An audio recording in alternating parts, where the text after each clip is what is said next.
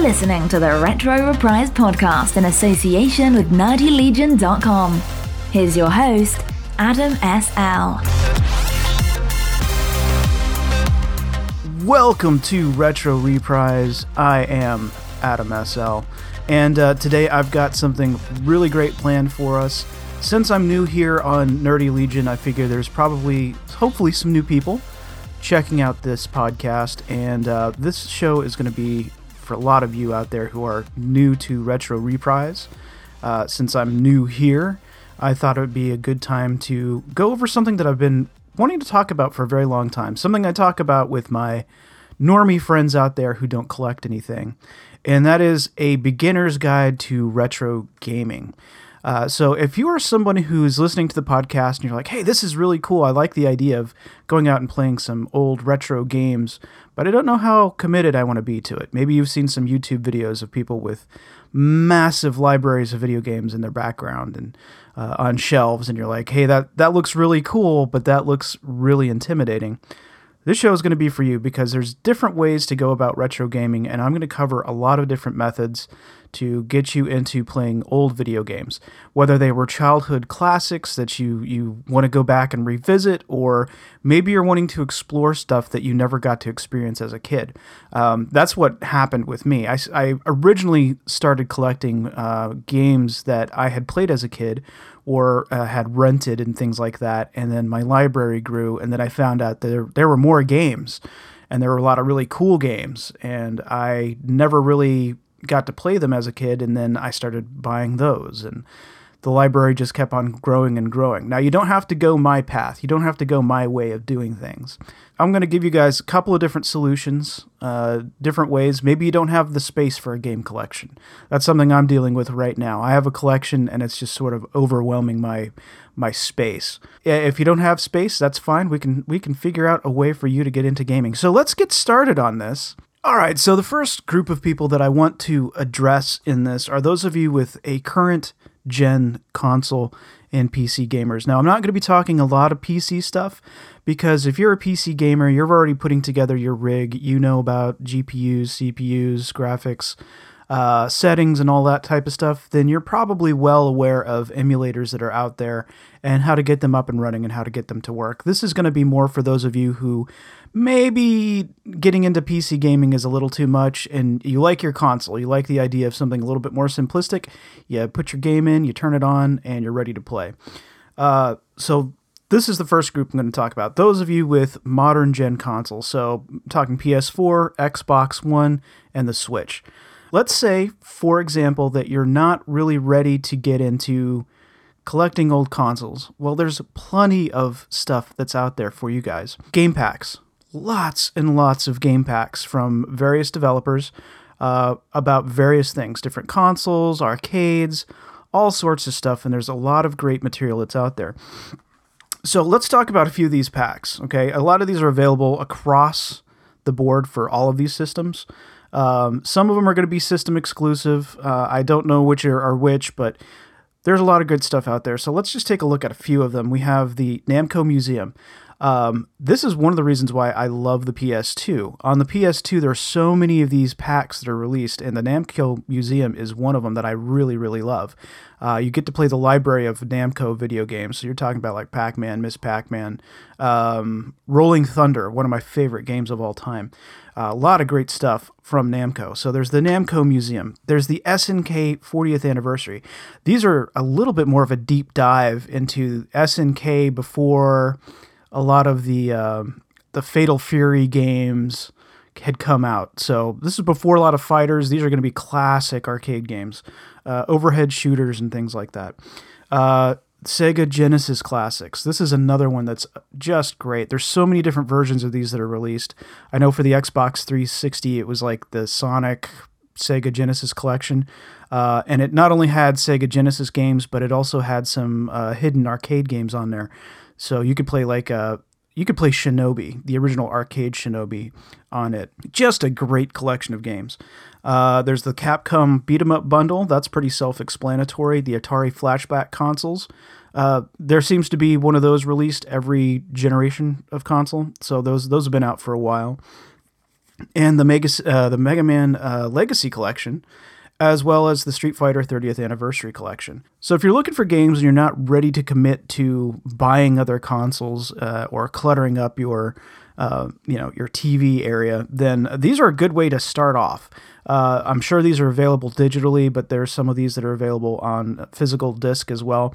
So if you're really wanting to go out and try something new without cluttering up your space, this is a good way to start. So for those of you with modern consoles, you're already halfway there. You're already somewhere in the realm of getting a hold of these games and playing them.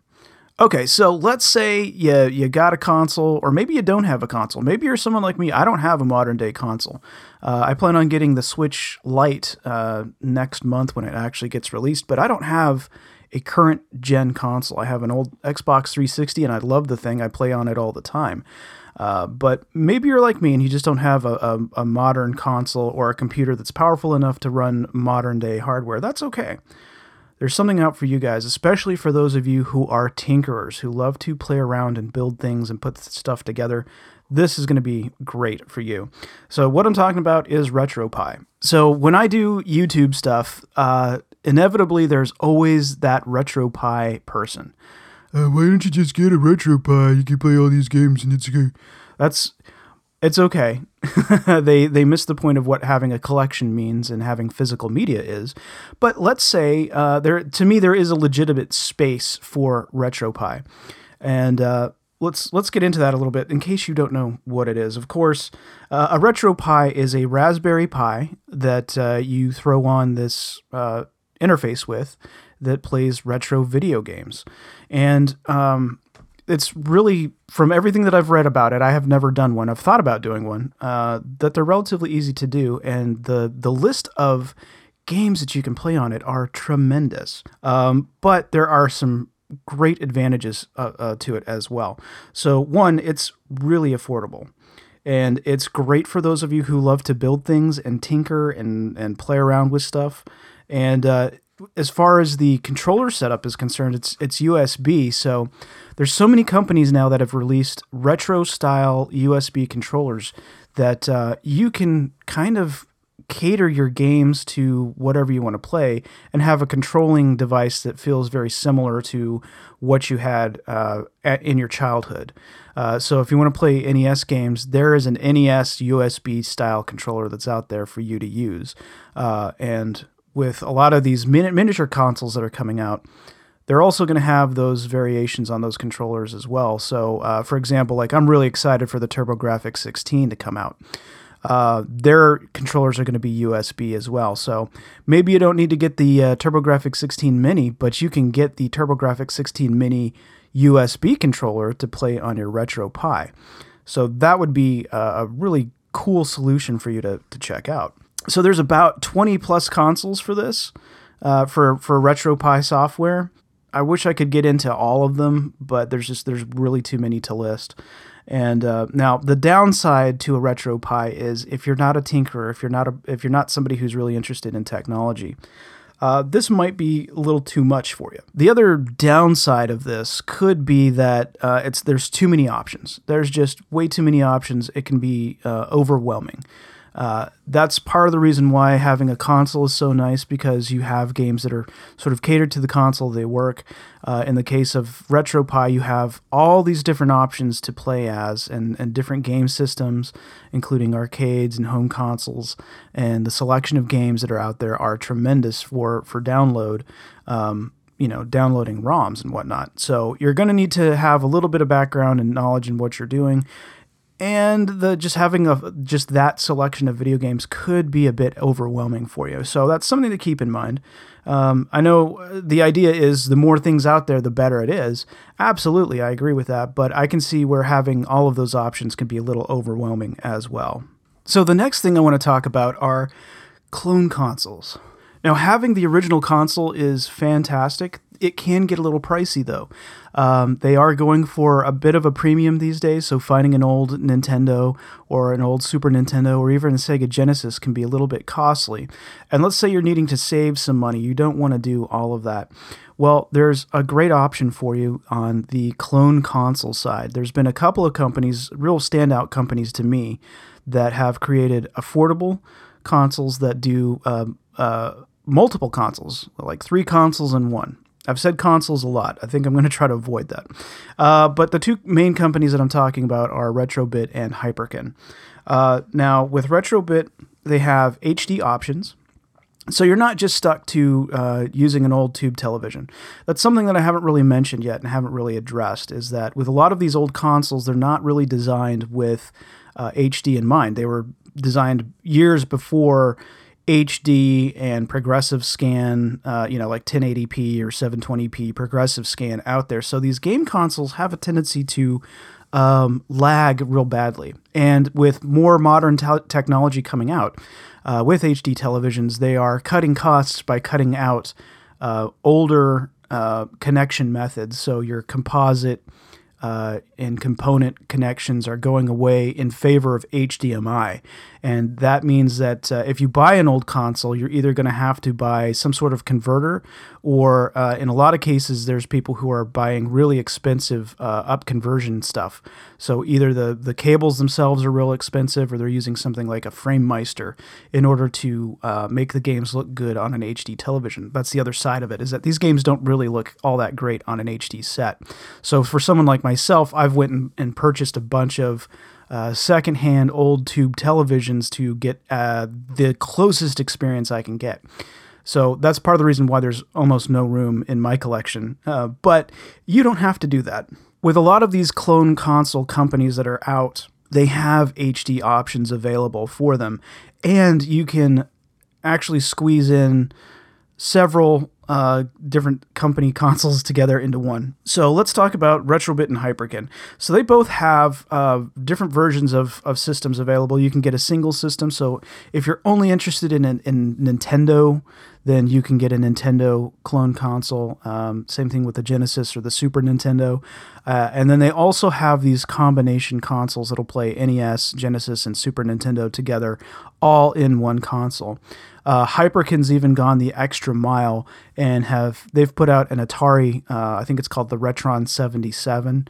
So there's an Atari version. They're working on an N64 version right now. It's not out yet, but that is something that they're working on, is an N64 clone console that's going to have HDMI output, so you can play your N64 games in probably something like 720p. So those are great options. But there are also higher-end clone consoles as well. So the Analog, there's a company called Analog. They make the Analog NT. It's a higher-end Nintendo. I believe it plays not only NES games, but it also plays the 60-pin Famicom games as well. And then there's another company called Retro USB. They're using a completely different method to get these games to process. A lot of the cheaper versions of these are using what people refer to as a system on a chip. I believe the more expensive ones are using, I think it's called an FPGA, which is a chip that's programmable, and you can get it to behave like the chipsets that were in the older consoles. The Analog NT, they actually ravaged a bunch of old Nintendos and Famicoms to create a system that's actually using authentic hardware on the inside to get those games to work. Now, those are more expensive options, but if you're looking for something a little bit more affordable, a little bit space-saving, those retro game consoles are out there for you to use and play, and usually they're pretty affordable, within the $100 range or less. So something to explore. Now, there are some downsides to getting some of these clone consoles. Some of the downsides is that these, because they are using the system on the chip method of getting these games to go, they're not always able to play everything that you want to play. So certain games, one that comes to mind that's always a little bit difficult for these companies is Castlevania 3. Because of its specific chipsets, it doesn't always work on these older consoles. But you're going to be able to play a large portion of the library. But usually stuff with cheater chips in them, on the Nintendo side for sure, can be a little bit difficult. Another game that's really hard for these systems to play is something like VR racing, Virtua Racer for the Sega Genesis. That one's a little bit difficult because it's also using polygons to play basically stuff on a 16-bit system. So you are going to run into some compatibility problems with some of these games, and if you're going to be playing them on an HD television, this is going to take out all of the light gun shooting games. So your Duck Hunts, stuff like that, they're not going to be able to play on them. Not because these systems aren't capable of running them, but mostly because of the television progressive scan. That's an issue. Most of these televisions were using interlaced technology at the time to get these games to run, and with interlaced, you could do some really interesting things with it. And light gun games worked really well when you were using those. So the interaction with a light gun is just not going to work on a progressive scan television. So those modern day televisions are great, and if you don't have a lot of room for an old television, these are some really great solutions, but like I said, there's going to be some compatibility problems. And this would be the same thing if you were to go make your own RetroPie. You're probably not going to be playing any kind of light gun type game on a RetroPie either. So what's next? Let's say you are really thinking that this is cool, that you want to get into retro gaming really bad, and well, this next one is going to be for you. This is what I do. And I think over time, as you're maybe dipping your toes in at first, maybe start doing this later on. And what I'm talking about is going out and buying these old consoles. Now, I have somewhere in the realm of like 22 different video game consoles.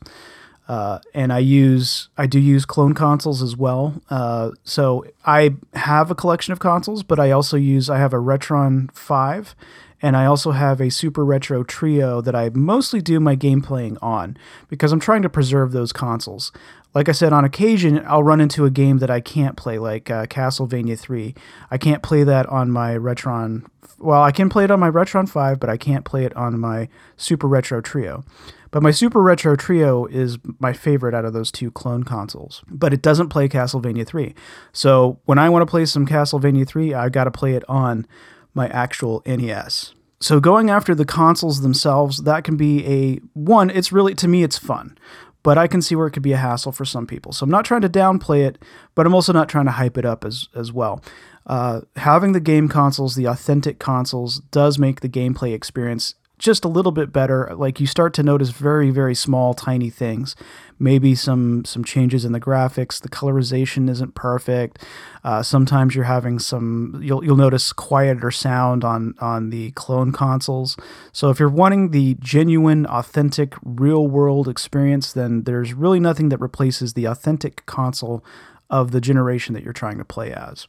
Now, the great side to it is normally these work really well, but you will run into older consoles that need some repair work or need some capacitors changed or things like that. And there are people out there to work on these old consoles who can do the repair work for you.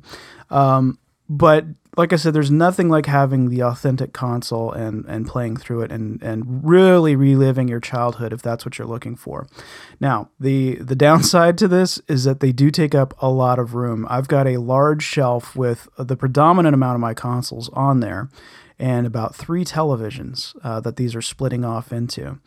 And like I said, it's really cool, but it's also very... takes up a lot of space. So if you're someone who's really cramped on space, then this might not be the solution for you. Along with having those consoles, you're going to have to figure out other solutions like how to get multiple consoles to hook up to one television. And like I said, the best playing experience is going to be on old tube televisions. So while getting your hands on an old tube set isn't really hard. You can just open up your Craigslist or your Facebook Market or whatever, and there's always somebody there who's selling a television, an old tube television. Eventually, those are going to go away. As tubes die out, there's not going to be people to replace the tubes in those old television sets.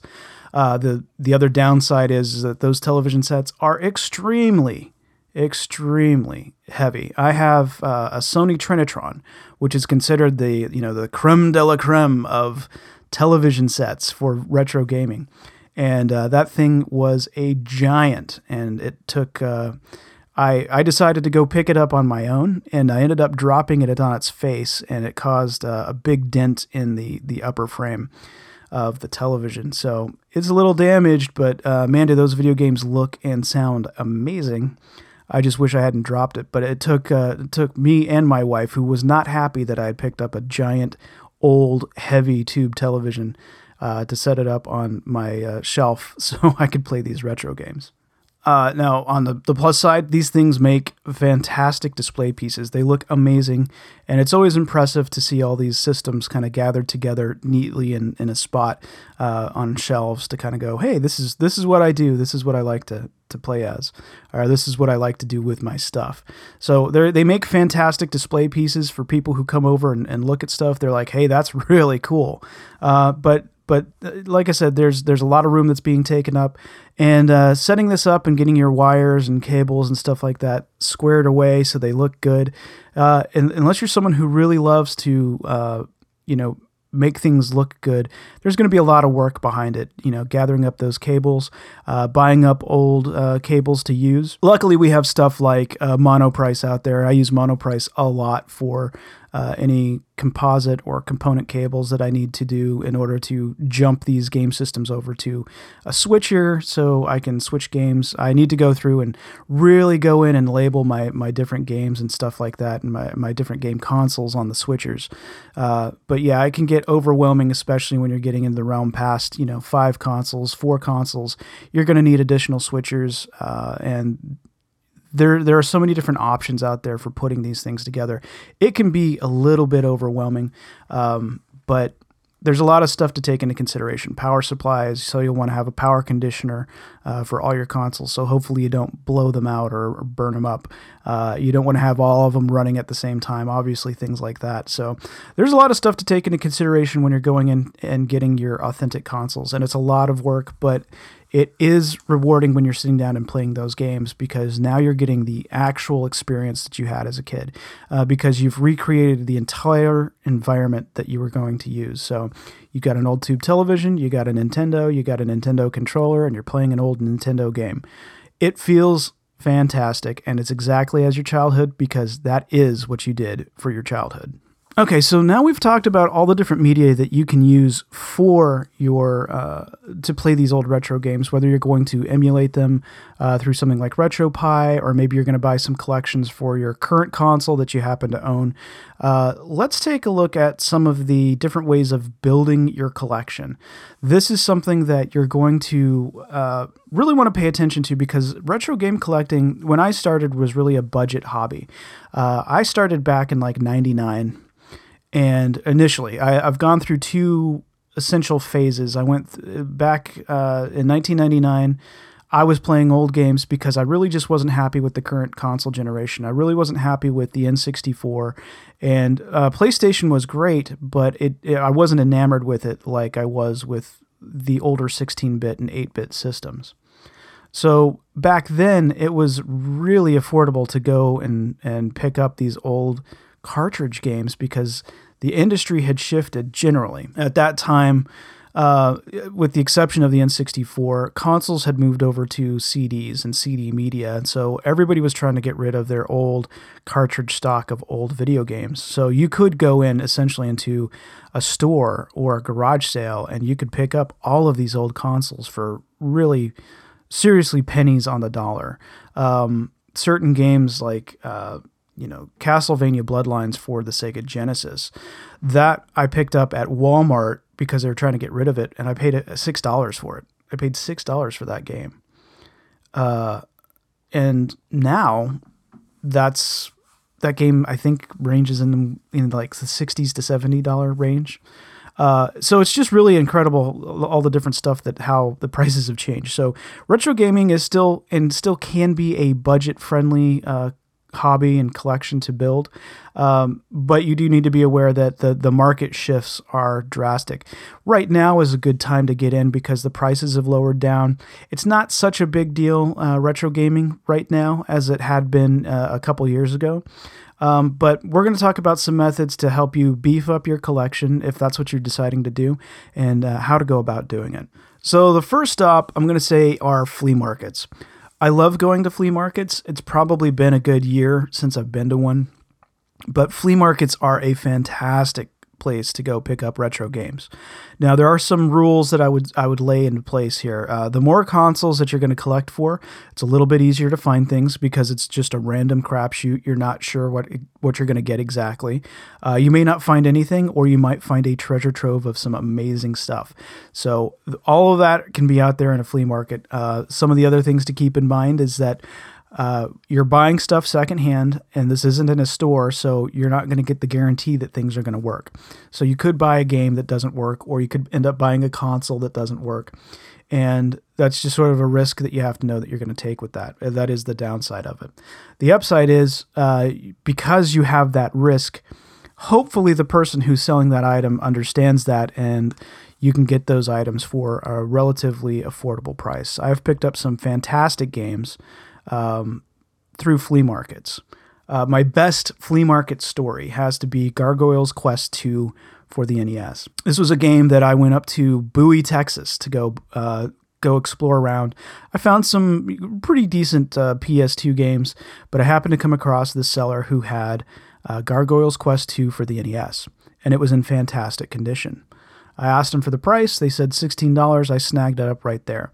I believe the game goes anywhere from like $60 to $80 now.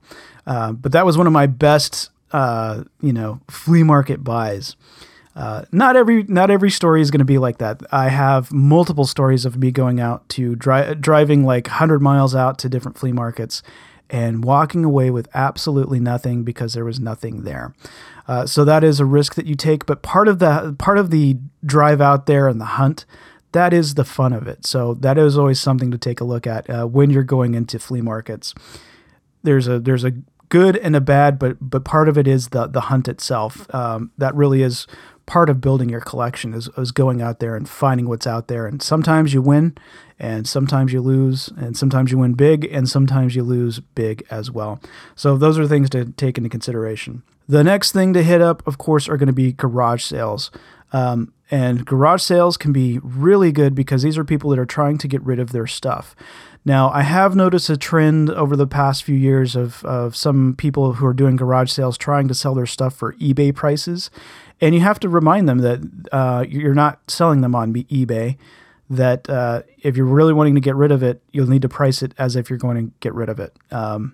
So that's you're going to notice a price thing. And again, like flea markets, you're going to run into, well, these are secondhand stuff and they may not work. And so you have to really, work at negotiating. That's something that you're going to have to do with both flea markets and garage sales is learn how to barter and bargain. Try to lay out a price that's not going to insult them, but also you're not going to pay eBay prices for something that's being sold at a garage sale, especially since they're not paying for any kind of shipping or doing any extra work to get their stuff out of there. They just put it in their garage and you're going to go pick it up. So that's something to take into consideration, but garage sales are great to go to. Again, this is part of the hunting process that I love. When you're collecting games, and something that I haven't really talked about, is you don't want to blow your load right away. And what I mean by that is, let's say you've got some money together and there's a bunch of games that you want to get, or you see a video and you're like, hey, I got to have that game. I got to play that. It's always best to put those things on the back burner and try to go and look for them through flea markets and garage sales and things like that. Like I said, the hunt is actually part of the collection. The stories that you're going to have out of it and the value of what that game's going to mean to you. I've had games that have taken me about 6 years to acquire. I had a list of games that I wanted to get, and I would just, as I went to these different either flea markets or garage sales, I would slowly check off the list, and I would get these games for a lot cheaper than what I would at retail stores. Now, I will talk about retail stores a little bit further, but getting your hands on some of these items, sometimes it's just a matter of time, and you have to be patient. This is really collecting games is really something for people who have a lot of patience, who can wait, but know what they want. Sometimes that's what you have to do. You just have to wait until you run across the game. Now, that doesn't always work with everything, but in general, if you're patient, you'll end up building your collection a lot faster than what you think you will. And you're not spending tons of cash on a retail version of the game. Well, like I said, we'll get into that in just a bit. So the next thing I'm going to lay out there is tell your friends that you're retro collecting. I've gotten massive collections of games from families who don't want them anymore. And I really unintentionally beefed up my collection with about 3 friends that were trying to get rid of their old stuff.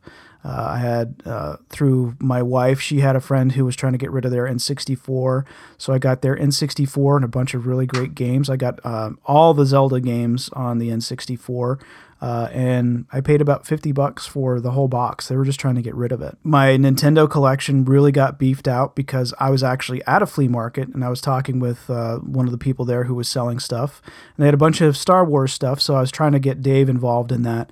But they were all like old audiobooks on cassette, and he wasn't interested. Fair enough. Dave was not interested in a bunch of old cassettes, but yeah, they had a bunch of old Star Wars stuff, and we were talking Star Wars. And then I mentioned that, well, I'm out here for video games, and they said, oh man, if I'd known you were going to be out here for video games, I would have brought my box of video games. And I said, well, are you guys in town? They said yes, and I said, okay, well, I'll tell you what, let's meet up somewhere, and I will buy your box of video games. And I ended up buying about, I think, somewhere in the range of like 30 games, and they had some really good games in there, including, the sequel to Contra and stuff like that, Mario 3. I got a couple of doubles on Castlevania, and I could use those later on as trade bait. So it always helps to kind of see what you can get for a bulk rate. There's people that are sometimes just wanting to get rid of their stock. And if you can find that in either flea markets or at garage sales, that's really honestly the best way to go, especially if you're just starting out. Now, if you're someone who's been collecting a while, I know people who do this while they have a giant and massive collection. They'll grab a bunch of doubles and stuff like that, and they'll try to sell those off either individually or try to make their own little sets of stuff and sell those online, or they'll take them to the next thing that I want to talk about, which are conventions. So conventions are another fantastic place to pick up games. This is also where you're going to find a large community of people out there. One of my favorites to go to is Retropalooza, and I will be going this October like I normally do. And that's where I go when I have real specific games that I'm looking for. Chances are the retail stores in your area, even though they may carry retro games, they may not have exactly everything that you're looking for. So this year, for example, I plan on going out and picking up my last unlicensed Tengen game, and that's going to be Tengen Tetris, which has varied in price up and down. I believe last year I saw it in the, like $60 to $70 range. I've seen it max out at about $80. I was there for another game in particular, but this year I'm definitely going in for that particular Tengen game. I ended up picking up most of the collection of Tengen stuff last year. A lot of weird filler pieces that retail stores aren't going to have, and I didn't want to go online and buy them on eBay. So I've got almost every Tengen unlicensed black cartridge that's out there. The only one that I'm really missing now is Tetris, and once I get Tetris, I have a complete unlicensed Tengen collection. So that's what I'm going for this year. I go in with specific goals in mind, and I can't wait to go for that one. I'm really excited about it. So Retropalooza is a fantastic convention to go to. And there's one in Dallas and there's one in Houston. They take place in different times. But in your particular area, you might want to look for any kind of retro gaming convention that goes on. Again, you're going to need to learn some negotiating skills. Some of my tips are the last day of the convention, wait until like a couple hours before they close and then start buying things up. Most of the people there who are trying to sell their stuff, they want to get rid of it. So anything that they can get rid of so they don't have to haul it back, they will sell at a cheaper price. So take a look at that and go to those conventions. And also you also become part of a community. You'll run into people that you see regularly, and it's just great fun to talk shop with a bunch of people who are into the same thing that you're into. So along with going to these conventions and making friends that way, there are also Facebook groups that you can work with as well. And there's a lot of people who are trying to sell stuff. There's stuff that you can do where you end up trading with people and finding particular games or having certain questions answered. There's a lot of times where people are on there asking specific questions about a console or a game or a piece of equipment that they're not really familiar with. And so I'm part of the Dallas Retro Collectors group on Facebook. And we've done some really cool events, like go to the National Video Game Museum and have a night out there where it was closed to everybody else but the Dallas Retro Collectors. So it was a really fun experience. I absolutely loved it. And so that's a great way to build up a community. Now, I'm personally not a very social person, so I go to these events and I see some people that I run into every once in a while, but I try to answer questions and things like that online as much as possible. But it's a great way to get a connection in with somebody who might have stuff that you want, or you might have some stuff that they want, and you can cause a trade. But ultimately, you're building up and becoming part of a community, and that's something that, as far as retro collecting, and looking at it from a greedy perspective, I guess, for things that you have or things that you want, it's a great way to go in and ultimately get the stuff that you want, but you're also going to end up getting some friends and meeting some fantastic people as well. So that's another thing that you can do is go join a Facebook group and see if they're having events that you can go to and, bring some money and purchase some stuff and meet some friends who are into the same thing that you are. So another avenue that's available for you is online stuff. Now, sometimes you can't avoid it. You're going to have to go online to buy some things. I buy a lot of my clone console or clone controllers or weird third-party stuff. You're going to buy those online. But on occasion, you're going to have to hit up eBay. Maybe that game that you're looking for is a little too rare. But understand that if you go onto eBay, chances are you're going to end up paying a premium for it. So I do use eBay on occasion, but really not a whole lot. I use eBay primarily for Japanese games. And I also have specific websites that I go to for Japanese games. So the reason why I do that is because obviously there's not going to be a whole lot of Famicom games or Super Famicom or Mega Drive games that are going to be available in the US. Those are going to be really limited in quantity, but I love playing the Japanese versions of games versus the US version. Some games have huge differences in them, like Castlevania 4. I have the Super Famicom version. That's the version I own. And it's got some graphical changes. Nintendo had some real strict laws back in the day as to what could be shown. So for me, the ultimate Super Castlevania 4 experience is actually the Super Famicom version. But those are always going to be options, buying online. There's not a whole lot to talk about. You can go on to Amazon and you can find a third-party seller that sells a lot of stuff. Again, you're going to pay a premium. If you go on to eBay, you might be able to negotiate a price if you get into a bidding war with somebody. But a lot of those buy it now prices, again, are going to be at the premium. So I very rarely use online sales unless it's going to be something like a lot of games. But overall, they are out there for you. But just keep in mind that you're going to be paying a lot for them. And I always look at this as like a budget-friendly kind of collection and hobby to get into. But if you're not afraid to spend the money and you want to have that game really bad, those options are out there for you. And the final thing that I'm going to talk about are retro stores. Retro gaming has blown up over the past few years, and there are stores that not only have video games, but old toy collections as well. So you can go pick up your old Star Wars or old G.I. Joe or He-Man figures, and they're also going to have retro games available for a bunch of different systems.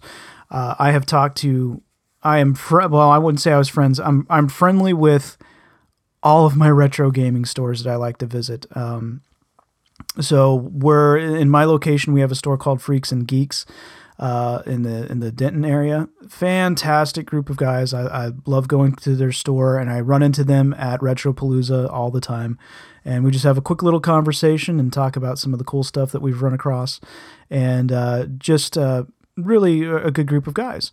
If you've watched the Game Chasers, if you're into YouTube and you watch the Game Chasers, they go to Freaks and Geeks quite a bit.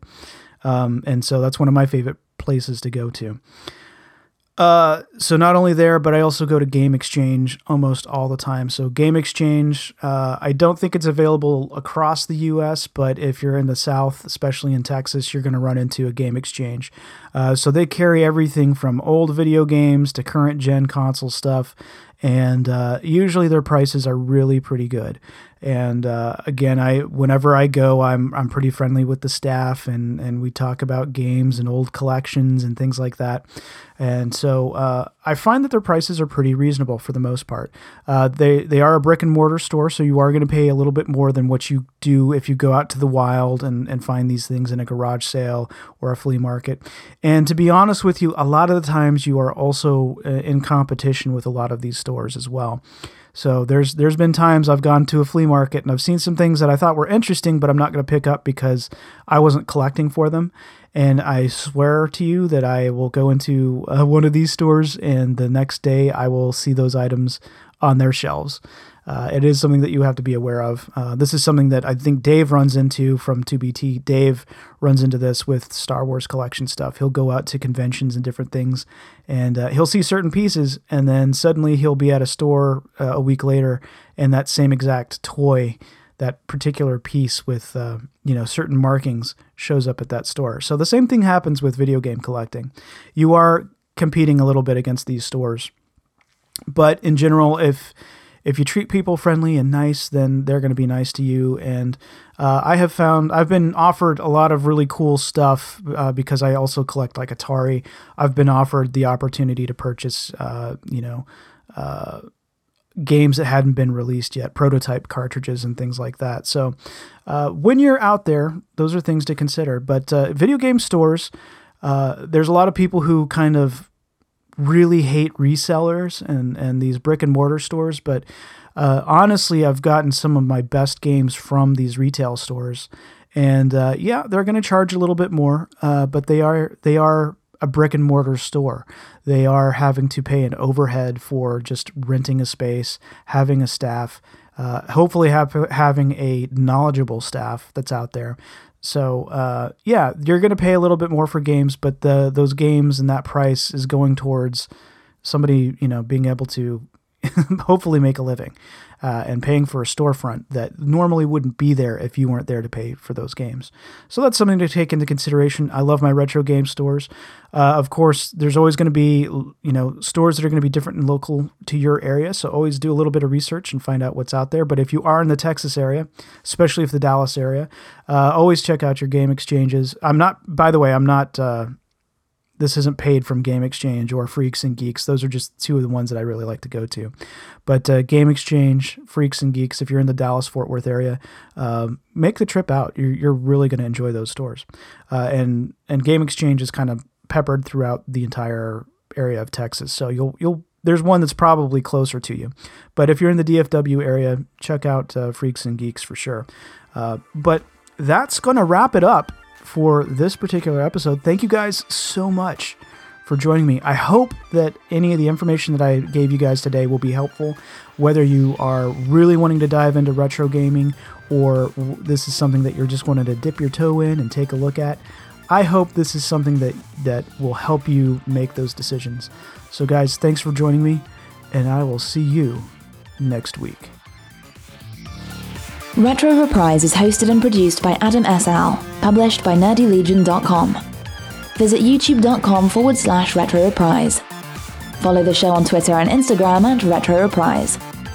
For business inquiries, email the show at retroreprisal@gmail.com. Game over.